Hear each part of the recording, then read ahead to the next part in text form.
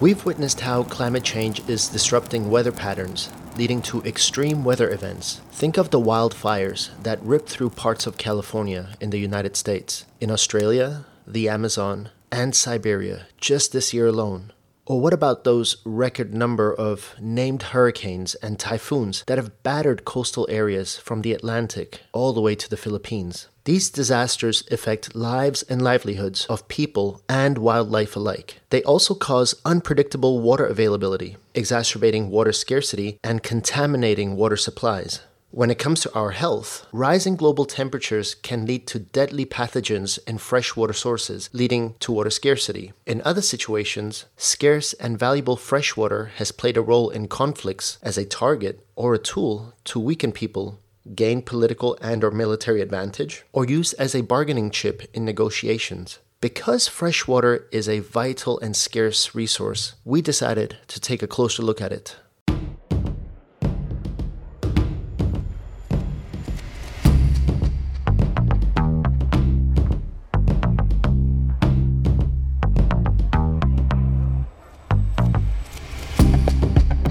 Welcome to the Global Futures Podcast with me, Joel Sandhu. In this episode, we look at what climate change means for water security. My first guest is Scott Moore. Scott is a political scientist, and he focuses on environmental sustainability, technology, and international relations. His first book, Subnational Hydropolitics, Conflicts, Cooperation, and Institution Building in Shared River Basins, looks at how climate change and other pressures affect the likelihood of conflict over water within countries. Scott is currently the director of the Penn Global China Program at the University of Pennsylvania in the US. He's also a Global Governance Future alumnus, and I was keen to hear what he had to say. Scott gave me an overview of what conflicts over resources are and when and why they flare up. So we go back to the mid 20th century, post Second World War, in the midst of the Cold War, and especially in the 1970s and 80s, the focus of kind of global conflict shifted to the Middle East. And of course, a big component of that conflict were the major oil reserves that region plays host to. And you started getting a lot of people writing about oil and conflict. And that wasn't necessarily a new idea. During the Second World War, major objective of the German advance into the Soviet Union at the time was to seize oil fields, for example. So, and there was a lot of geopolitics around Iran, around trying to engage Iran at the time. The origins of the U.S. alliance with Saudi Arabia, found in the same time period, 1945, when FDR goes to visit Saudi Arabia. So it's not that this was necessarily new, but certainly in the middle of the 20th century, especially after the energy crisis in the 1970s,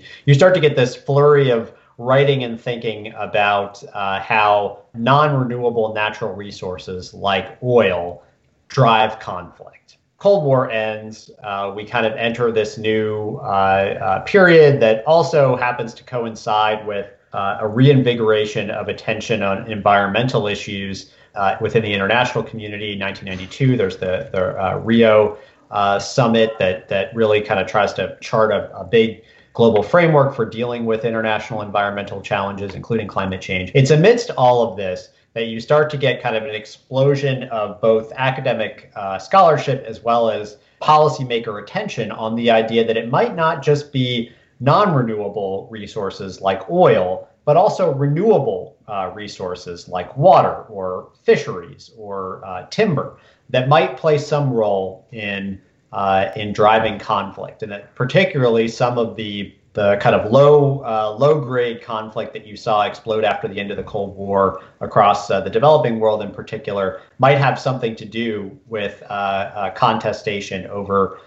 these renewable resources. You flash forward to now, and a solid 30 years or so of academic research on that kind of topic has, I think, reached at least one area of consensus, which is that there is not a direct relationship or direct pathway between renewable resources like water and conflict. And frankly, the fact whether there really is much of a relationship is still contested. But I think most people would agree that to the extent that such a relationship exists, it's pretty attenuated by what are usually referred to as intervening variables. And a lot of those intervening variables are things like institutional capacity. So does a particular country or a community or a region where conflict might take place have things like the rule of law? Do they have a functioning government, a functioning kind of system of political representation? Things that might either increase or decrease the likelihood of conflict. Another thing that people pay a lot of attention to is the level of socioeconomic deprivation or social marginalization. So where you have dramatic inequality, where you have extreme poverty, where particularly if you're talking about communities that are pastoralists, herders that might be very directly affected by a drought, for example, that might increase the probability of something like water shortages to lead to conflict. But suffice it to say that the literature is pretty clear on the fact that there's no direct kind of causal relationship between renewable resource availability and conflict. It's also worth, and I'll stop soon, but it's also worth just kind of pointing out a couple of nuances there. One is, what does conflict mean? Typically, conflict, you sort of tend to think of it as a hierarchy where at the top you have interstate warfare. You have sort of organized violence between the armed forces of multiple countries. Then you sort of have more internecine conflict, things like civil war or kind of ethnic group violence, down into protests that may or may not involve violence, may or may not involve the use of kind of real weapons, and then down to like rhetorical and legal conflict at the kind of lower end of the hierarchy. And I would say that with water in particular, the vast majority of conflict that you see is really clustered in the lower part of the hierarchy. So it's primarily conflict that occurs in the form of legal disputes or kind of diplomatic rhetorical disputes like you're seeing currently play out in the Nile Basin, for example. Scott mentioned that there is no direct correlation between resources like water and conflict. And yet, there are cases when water is being weaponized. I asked Scott to give me some examples of weaponization of water and explain what the reasons are behind it.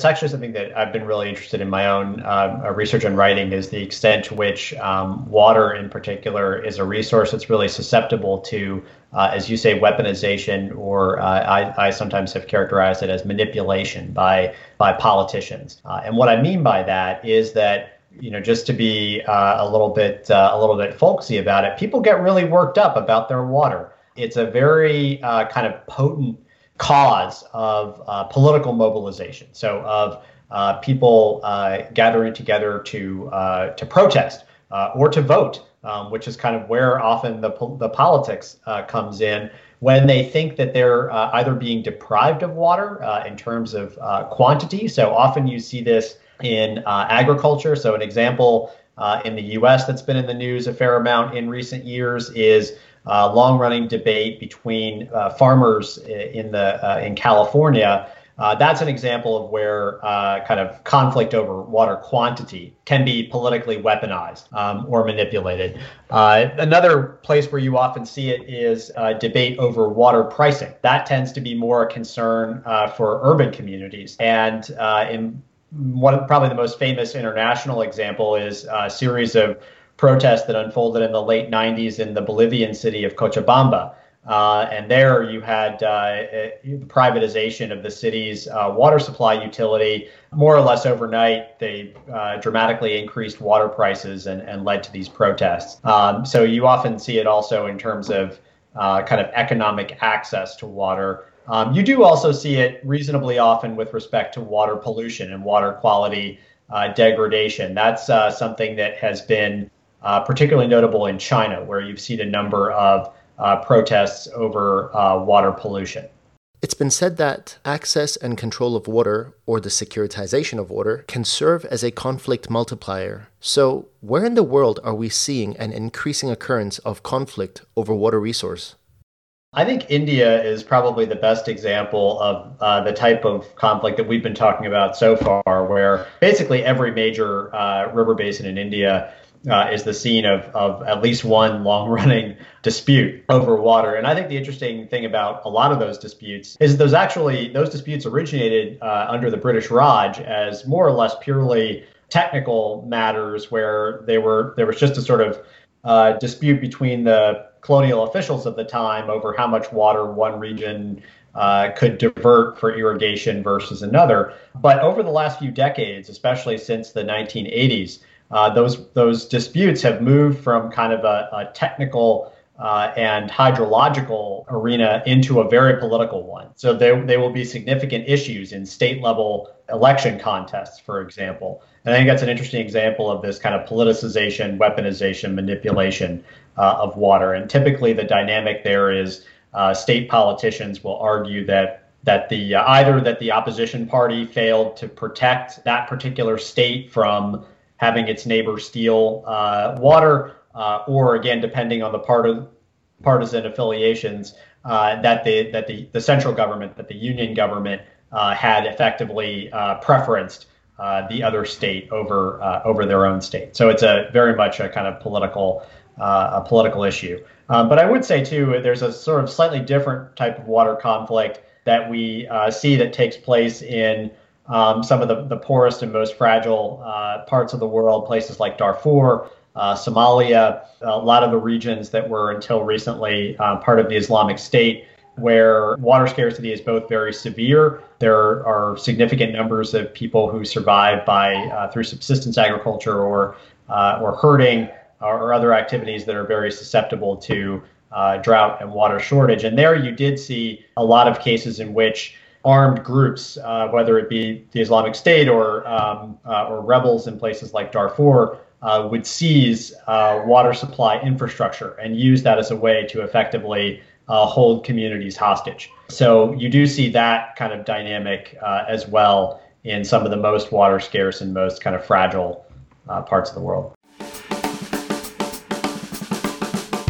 I wanted to take a step back and look at this issue of water security from a regional level. So I called Jasdeep Randhawa, who is a Global Governance Futures alumna. Jasdeep is an international lawyer and a policy specialist currently working in the adaptation team at the United Nations Climate Change Agency. She has worked on a number of climate change and water security initiatives with international organizations and foundations. I mentioned to her that my research on this topic surprised me when I came across the water security issue between India and Pakistan. Now, these two rival nations have had multiple territorial disputes that sparked off 2 of 3 major Indo-Pakistani wars and are known to regularly exchange fire across the contested border known as the line of control. Yet, India and Pakistan are signatories to the Indus Waters Treaty, and this treaty has stood the test of time. So I had to ask her to tell me about this Indus Waters Treaty, a distribution treaty between India and Pakistan that was brokered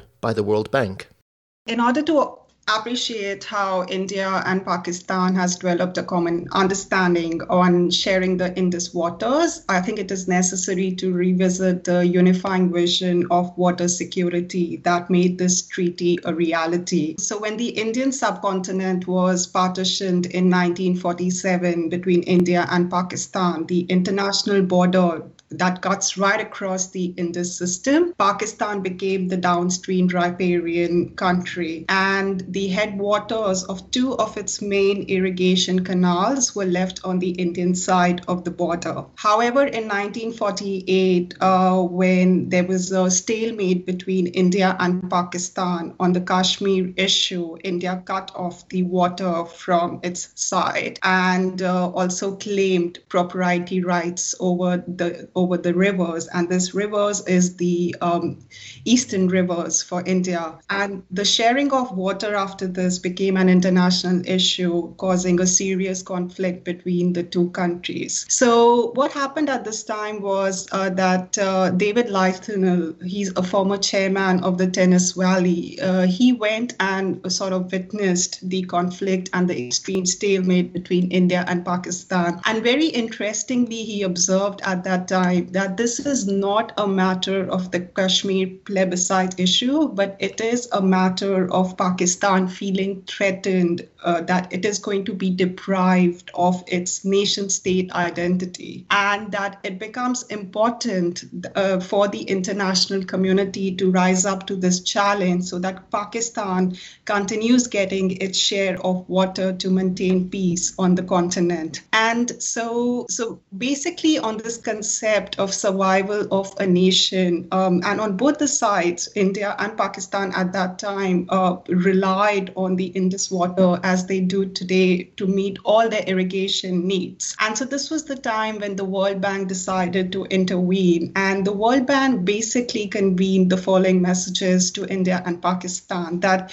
there was sufficient water in the Indus Valley to meet both the present and the future needs of India and Pakistan, and that the water resources of the Indus Basin should be developed cooperatively and used in an effective manner to promote the economic development of the Indus Basin as one unit, and that the negotiations on this issue should be more on a functional rather than a political plane. So India and Pakistan, given the Kashmir situation and given the way the political identity was being threatened, was ready and willing to come to the negotiation table. However, they were unwilling to accept development of the Indus water as one hydrological unit. So this was the time when the World Bank basically had a replacement plan or an engineering plan carved out for India and Pakistan, and according to which,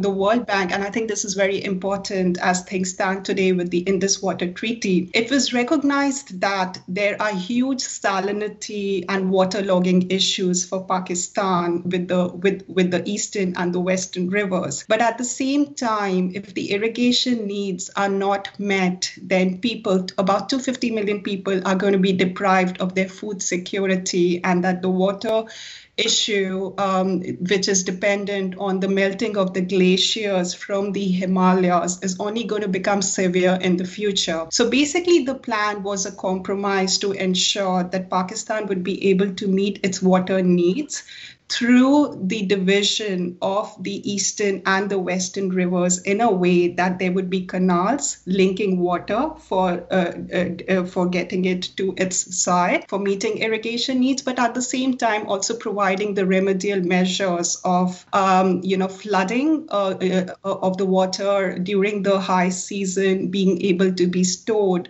in reservoirs. And ultimately, the donor community came in to sort of provide the infrastructure to build the canals and the dams for the division of waters between India and Pakistan. And there is evidence today to show that because of the way the deal was brokered and the political dynamics behind this, particularly regarding the political sovereignty of both the nations, and at the same time wanting development, economic development, that this deal was brokered. So in a sense, this is how the Indus Water Treaty came about. The underlying assumption of the treaty is that the water is going to be shared equitably between India and Pakistan, and that this is going to be done in a cooperative and friendly spirit. Despite years of tensions and multiple cross-border conflicts between India and Pakistan, the Indus Water Treaty still stands. I asked Jasdeep what makes this treaty so special and why neither India nor Pakistan walked away from it. Indus Water Treaty is an excellent example, and as a lawyer, I really want to sort of address this, of the procedure requirements that establish the norms of transparency, due diligence, and a mechanism that is participative and independent to implement the substantive terms of the treaty. And so basically what this means is that the water treaty itself does not contain a provision for either party to unilaterally suspend or terminate the contents of the treaty. And in as much as India has in the past, and recently, even last year during the attacks that happened, has threatened to withdraw and to divert more water from the eastern part.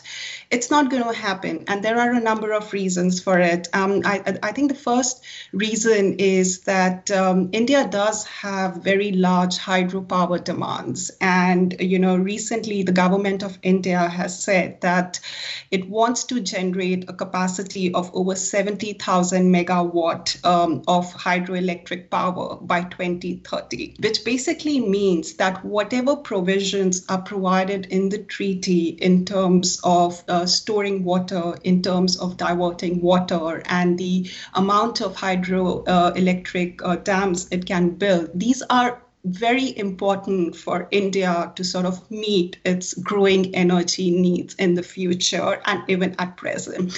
But over that, I think there are other aspects which are very important. And these are the multiple contexts in which the Indus Water Treaty, is embedded. The first is the strategic implication, right? Like from an Indian perspective, if you're going to withdraw from the Indus Water Treaty, there are major threats to the stability in the region because Beijing is going to step in. And, we are already seeing it with construction of dams on the rivers originating from the Tibetan plateau, which is causing unease in New Delhi. So that's the first strategic implication, that you don't want to sort of, go in with the humanitarian consequences towards already a very water-stressed country, which is Pakistan, and with Beijing's intervention. The second aspect is the geopolitical aspect. Now, Indus Water Treaty was facilitated by the World Bank, but it was the United States that had midwifed it. So the endurance of the water treaty through wars and all the other conflicts which we've seen between Pakistan and India, and having survived it, is the United States basically sees this as the only success factor that it has had in the region. And so from the perspective of United States, it wants to do everything to keep the Indus Water Treaty intact. The third aspect is the diplomatic aspect. Now, India doesn't want to come across as a bully in the region by threatening to withdraw from a water treaty, given that it wants to be seen as a rising power in the region.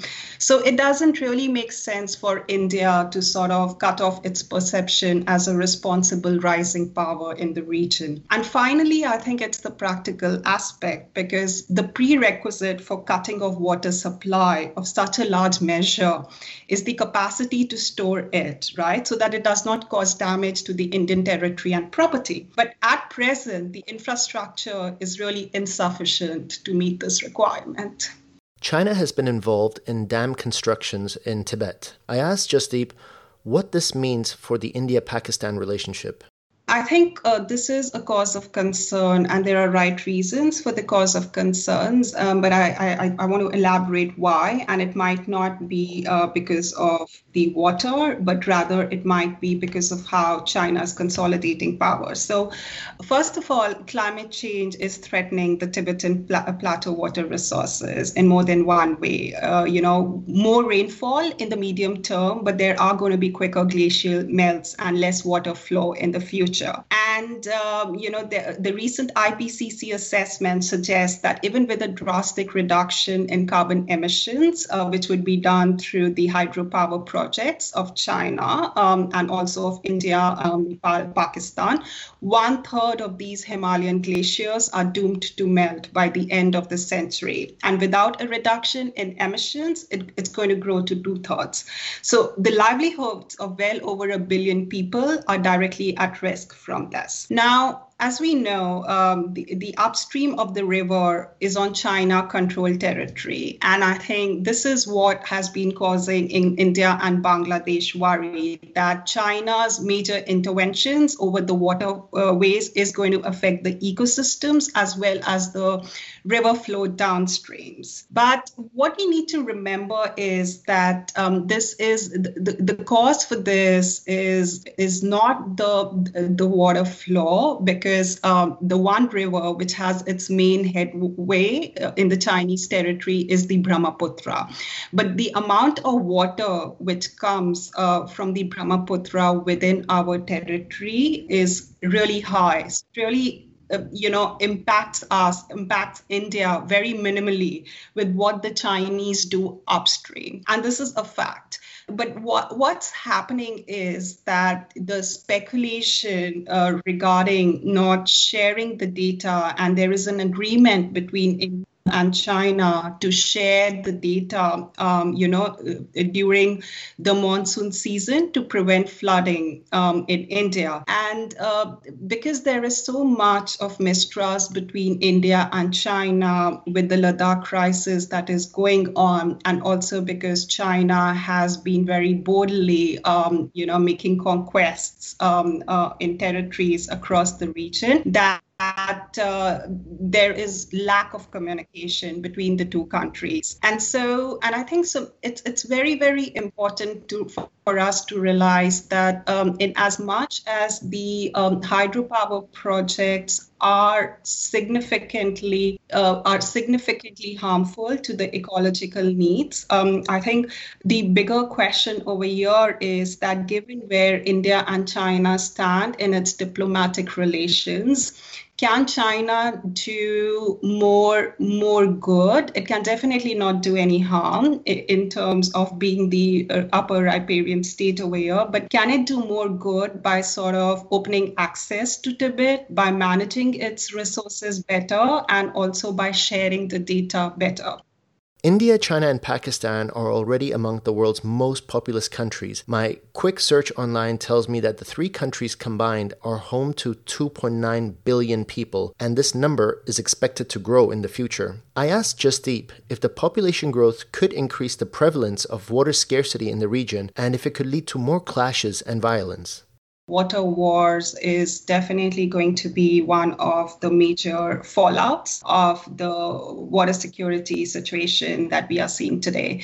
The Himalayan cryosphere that supplies water, to India, China, Nepal, and Pakistan is projected to decrease considerably by, the end of this century. And in fact, it's already been predicted through the IPCC, the Scientific Assessment on Climate Change. By 2060, these rivers are to dry up. Right. And this basically means that reduced flow will lead to energy as well as water shortages. And now we have more than 400 dams under construction or planning for the coming decade in India, Nepal, Bhutan, Pakistan, and many more, as we've already discussed, is going to be built across the Chinese border in Tibet. Now, if the plans come to fruition, South Asia region is going to be amongst the most heavily dammed regions in the world. These schemes are going to aggravate both the international tensions and also carry very grave ecological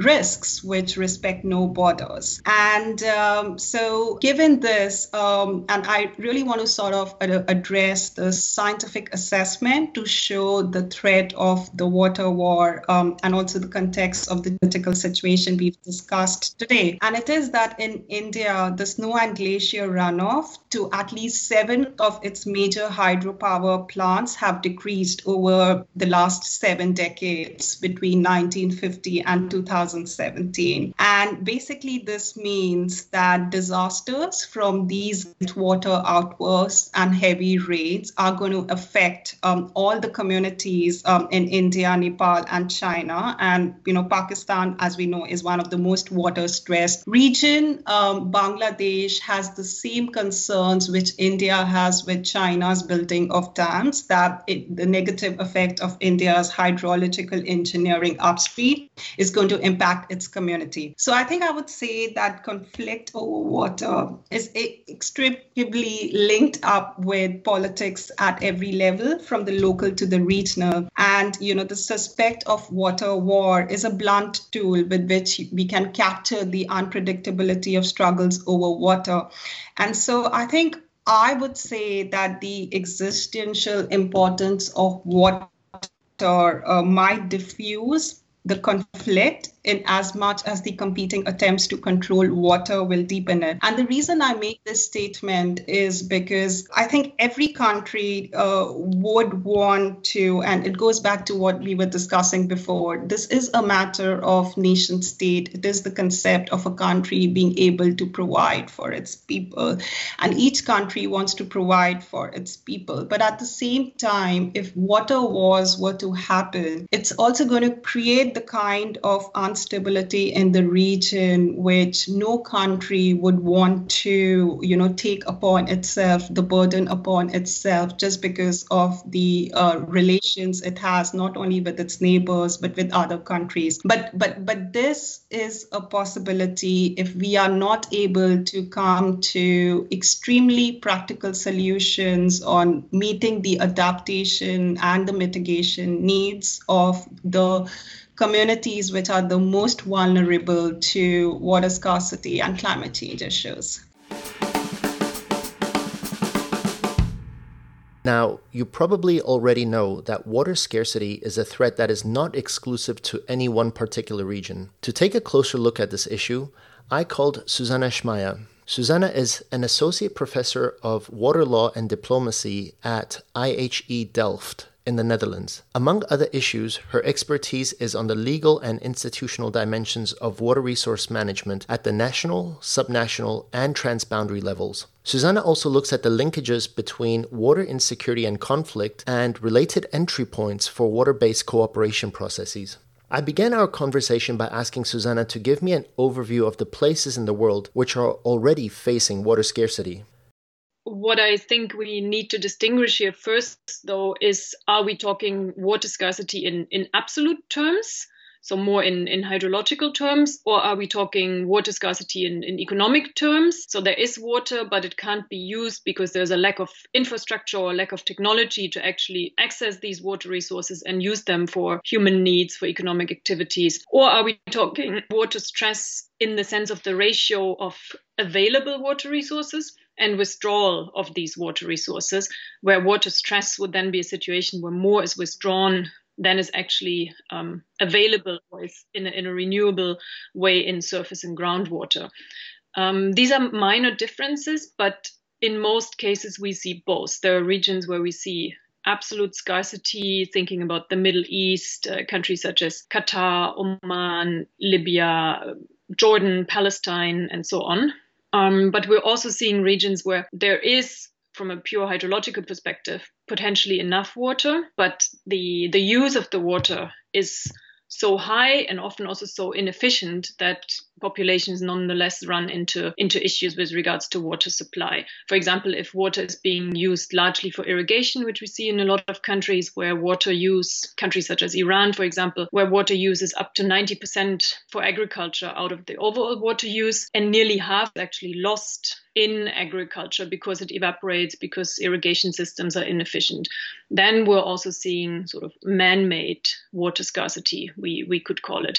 But what's also interesting to note is that the situation that we have now is actually only worsening. So if we look at a combination of factors such as climate change, population growth, changing consumption patterns, and so on, we know that the share of the population around the world that will be affected by water scarcity is only rising. So there are estimates that in 5 years only, so by 2025, about 2/3 of the world's population will face water shortages, at least for parts of the year. And regions where water is still relatively abundant might also increasingly be affected by water scarcity. So here we can think of Central Africa or East Asia. So these regions are being added to the regions that are already facing water scarcity. Susanna differentiated between water scarcity in absolute terms and in economic terms. I was curious to know which one is she most worried about looking forward and what she would advise policymakers to focus on. I think really one needs to address those in an interconnected way. So, because very often also the reasons are combined. So there is water scarcity in absolute terms already, but then the water that is still available is being used in such a way that that is not efficient, that a lot is lost.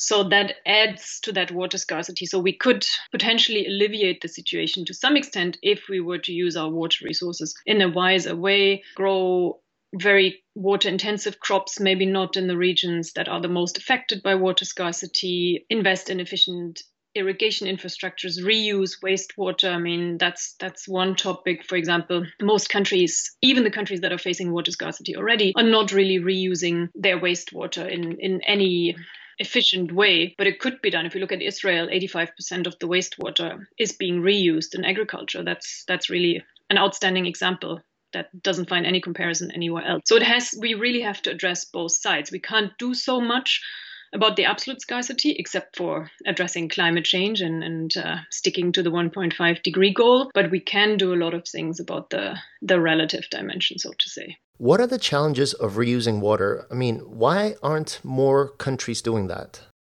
It's not because it's technologically so difficult. I think it relates more to technical capacities, financial capacities. I mean, a lot of the countries that are facing water scarcity challenges and all the social and political consequences that come with it do not have the technical capacity, do not have the financial means to invest in such plans for treatment of wastewater and for reuse. But I think also there have been warning signs. Obviously, there have been conflicts around water, there have been protests, but for many governments, the situation is maybe not dire enough yet to make these investments, because these investments in water infrastructure, of course, always compete with all sorts of other government investment needs, political priorities, and so on. So that, I think, is really a key concern. We need to prepare for that future now, but water scarcity, water challenges, also conflicts around water are something that typically happens a bit in the background. It's usually overshadowed by more immediate concerns, political concerns, things that are on the respective national or international agendas. And then water always falls a bit off the to-do list, we could say, until things indeed turn so bad that something needs to be done. But then we run into a challenge that it needs some years to prepare water treatment plans,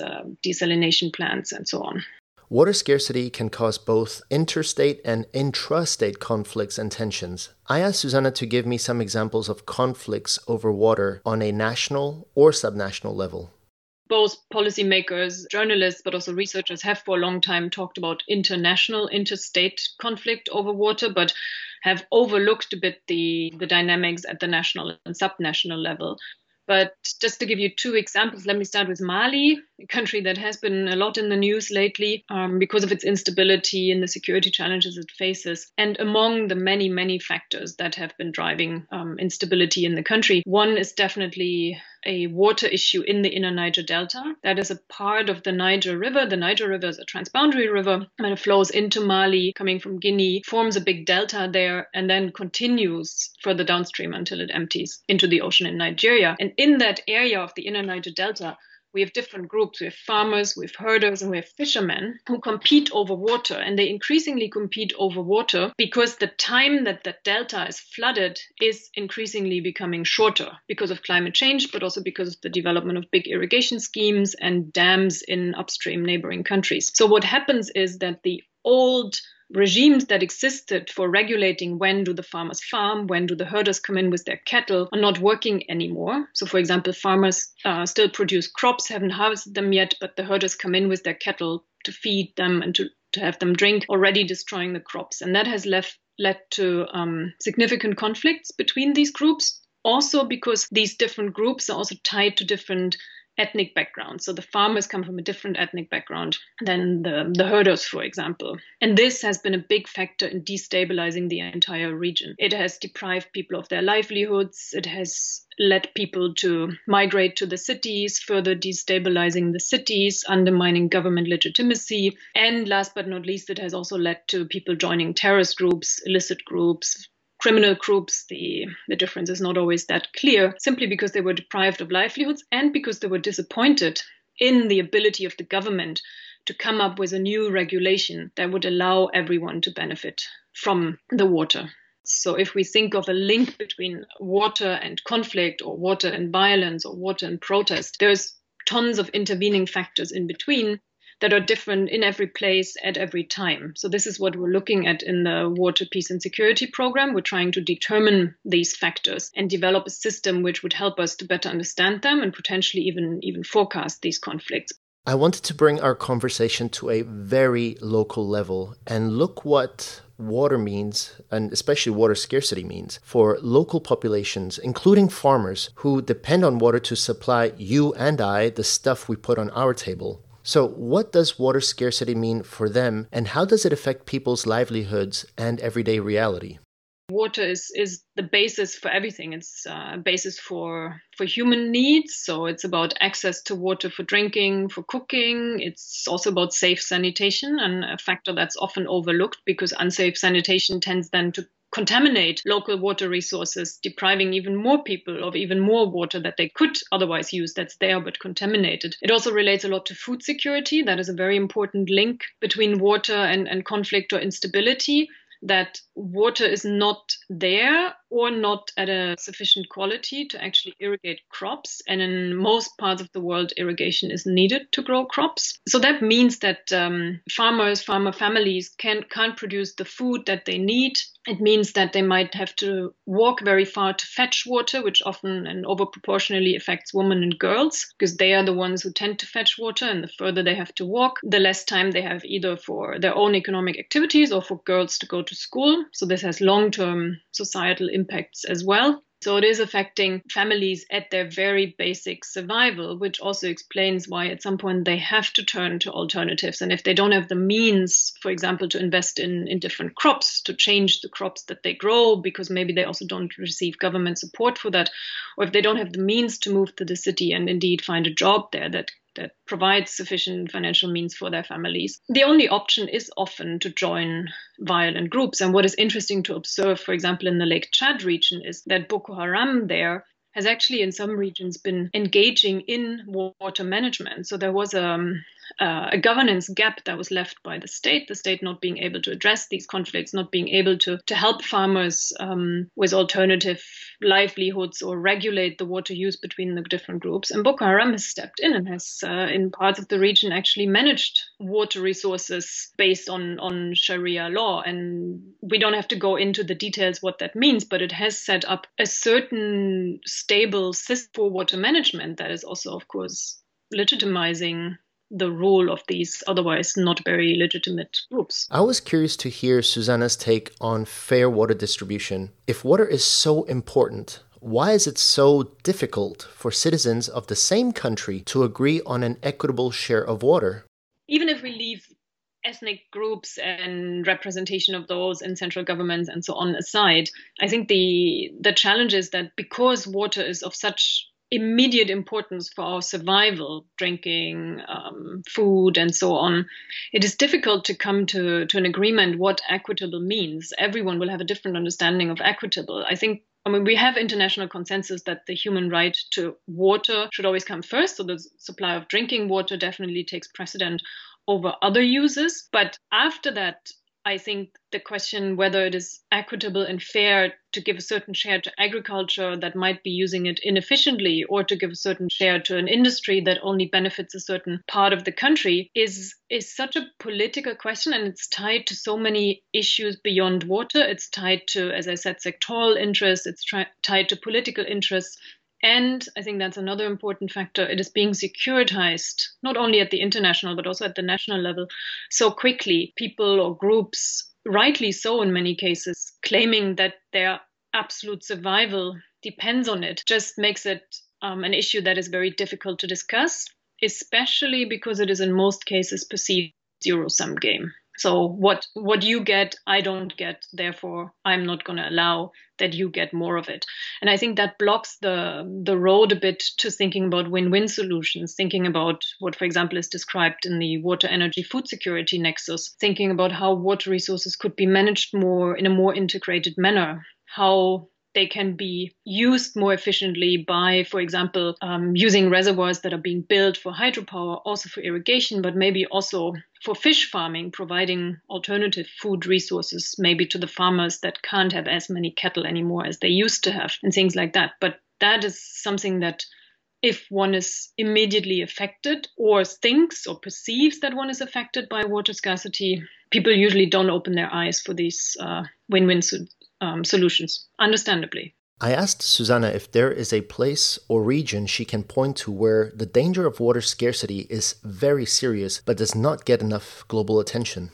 I think there's quite a few. I mean, attention has really been on the Middle East and North Africa in the past years, because that is a region that's facing severe water crisis, but also for other reasons that brought political attention to it. We've looked a bit at Southern Africa with Day Zero in Cape Town, but I think not a lot of attention has been paid to other parts of Southern Africa. If we look at Botswana, for example, which in 2015 was affected by a really heavy drought that left for example, the reservoir that feeds the capital, Gaborone, at 3% of its normal filling level, and has really put a lot of stress on the capital, but also on the tourism industry, the mining industry, that is the only source of income for the country. So Namibia, Botswana, Zimbabwe also has this year been hit by a number of water-related problems, and we're not paying a lot of attention to it. Similarly, I think the Horn of Africa, which has been on the media quite a bit, but for other reasons, I think we shouldn't be overlooking issues relating to water scarcity, for example, in the border area between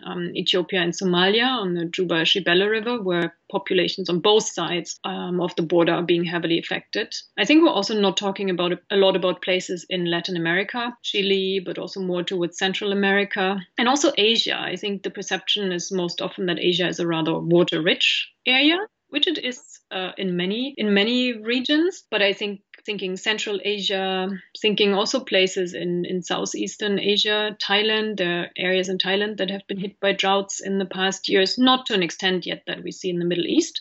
But if we look at the dependence of the population there and the population growth, that is also definitely an area to keep an eye on. And obviously India, Pakistan, everything that depends on the rivers coming from the Himalayas. Susanna mentioned South Africa and the water crisis in Cape Town. Our next guest is Michelle Toxopeus, a current GGF 2035 fellow from South Africa. Michelle is a legal researcher at the Helen Suzman Foundation, a non-governmental organization that promotes constitutional democracy in South Africa. Michelle is currently leading a research project on water management in South Africa, with a particular focus on the role of governance in managing climate-related impacts on water security. Michelle shared her take on how and why the crisis in Cape Town started. I think there were various drivers that led to Cape Town's water crisis. For me, there's 4 clear drivers. The first is obviously the climate-related driver, which, leading up to 2014, we had a good rainfall. 2015, we had less so. 2016, 2017 saw, the actual real effects become visible to the communities. So we had this strong rainfall and then obviously a lot less. So, and there's various debates about whether climate-related events, this was a climate-related event. But I've read a few things that say, there's debates around this, but I think it's clear that it made it 3 times more likely. That's the statistic going around. So there's obviously a clear climate change effect that occurred. But I think related to that and related strongly to that is the fact that from a managerial perspective, there was some poor management decisions that were made prior to the crisis, particularly because of the high rainfall that we had beforehand. So we had beautiful rain. We have 6 dams in Cape Town that kind of feed the water schemes in Cape Town. And we have various models to determine, how much should we build more infrastructure? What should we do? Should we look to desalinization?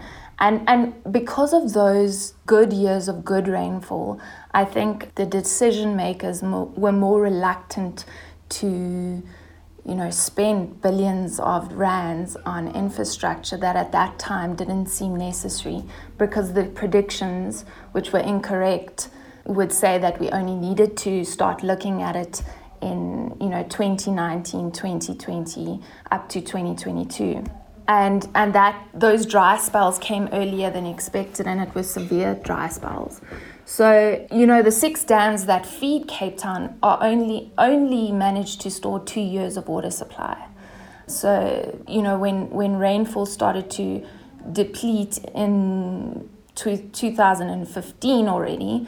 The dams fell to 71% from 97% in the previous year, and it just gradually started falling more and more so. So when buildings stalled, they decided in the late 2000s not to build more or as much infrastructure to feed the city of Cape Town. What was the initial response from the government, and did the local population comply with the rules? The initial steps that government took was obviously to place restrictions in place, and they were obviously light at first. So it was, I think, reduction of water usage initially, and they were not well complied with. Consumer behavior, particularly in well-off areas, was not great. And so more stringent restrictions had to be put in place. So like, just to give you an example of consumption in general, before the drought, it's 200 litres per person per day on average. And that had to be reduced to 50 litres per person per day. And the consumer behavior, I think you need to also look in from the lens of the deep inequality that exists within the city of Cape Town. So on one scale, you have the effluent areas, which use vast amounts of water. And then on the other side, you have people who use 25 litres or less. So they weren't even reaching the restriction rate at that time.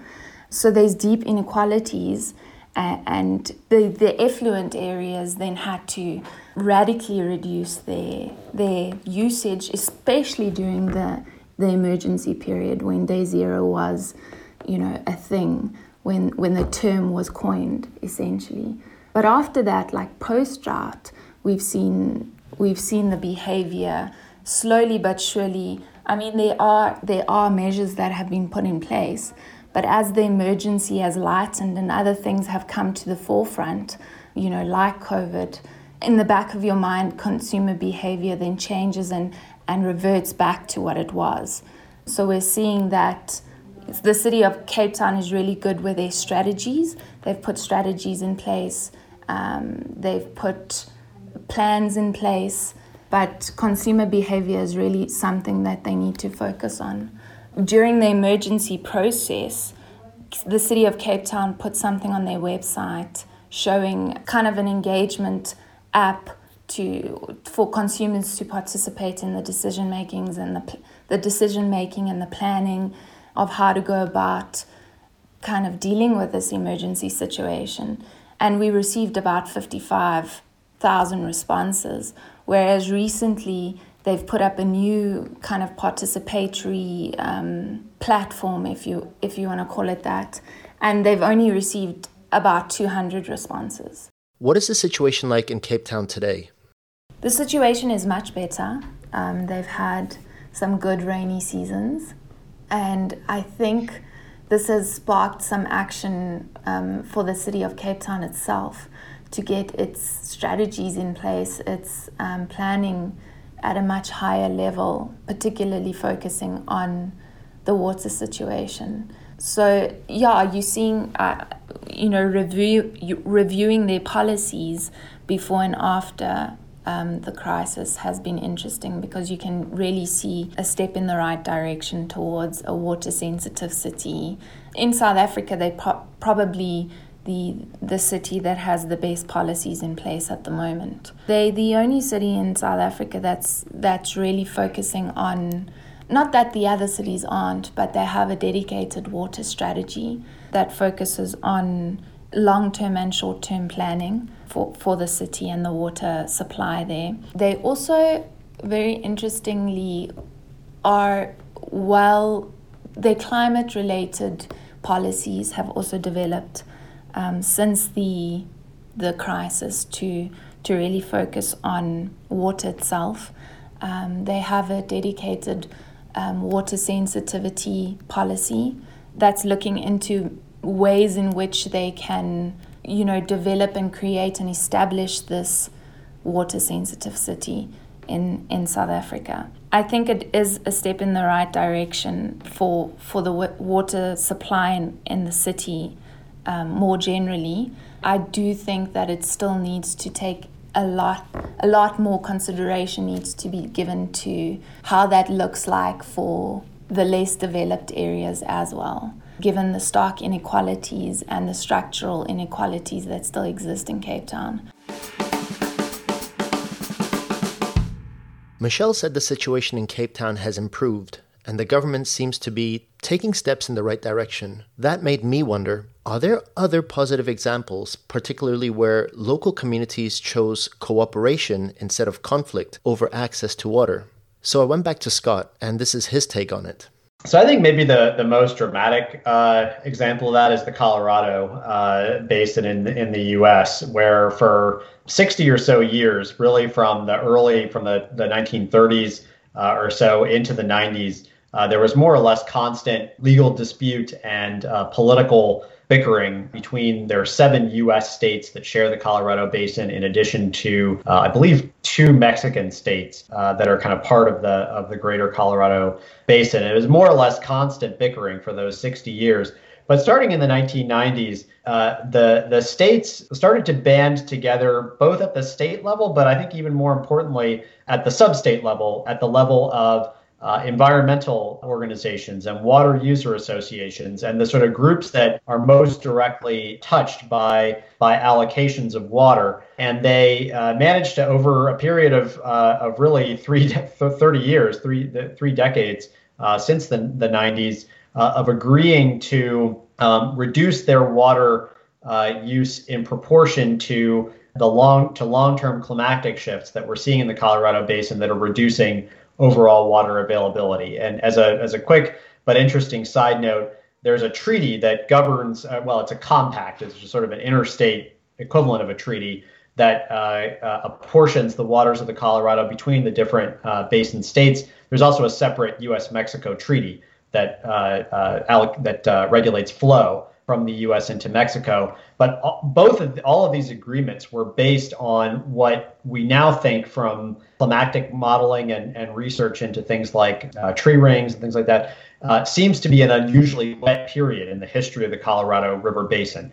And with climate change, we expect that will not be the case again, at least in the foreseeable future. So you kind of have a legal and policy framework that's based on an unrealistic level of water availability. And so what you've seen over the last 30 years is essentially cooperation between these local groups to try to eliminate that gap. And they've been pretty successful. It's resulted in something called the Drought Contingency Plan, which was finally kind of passed last year, 2019. And it's really a remarkable example of agreement and cooperation between literally thousands of these water user groups, environmental organizations, local water utilities, all of which agreed to a framework and a formula for reducing their water use in times of drought. And I think if you were to sort of boil down how that process took place, it has 2 key ingredients, one of which was the involvement of civil society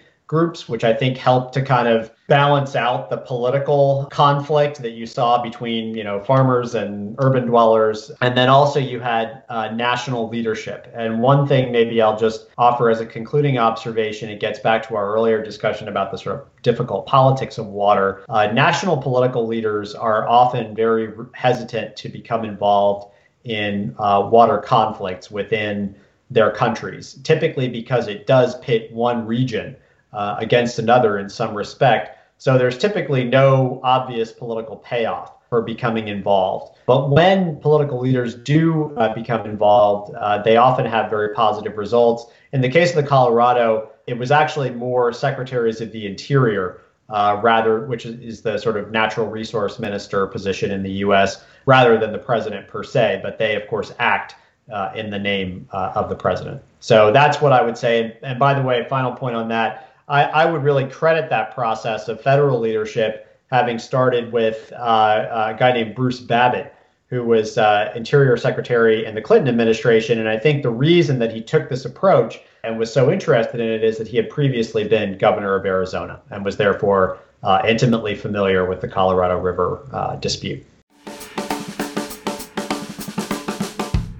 Over the last 3 decades, we've seen water resources depleting around the world. Climate change is causing erratic rainfall, melting ice caps, and creating higher temperatures, leading to drought, flooding, and instability. And when a shared resource such as water is becoming more and more valuable, it becomes even more susceptible to becoming a driver of violence, conflict, even war. Our hope is for all countries to see climate change as an emergency for the entire planet and to find ways to cooperate on this issue. After all, we all need water to survive, no matter who and where we are. You've been listening to the Global Futures podcast with me, Joel Sandhu. Our guests today in this episode were Scott Moore, Jasdeep Randhawa, Susanna Shmaya, and Michelle Toxopeus. This episode was produced by Sonia Sugrabova from the Global Public Policy Institute. If you like what you heard, you can find more podcasts, opinion pieces, and written interviews on ggfutures.net/analysis. For now, we wish you all a peaceful and healthy holiday season. Thank you for listening. Until next time, goodbye.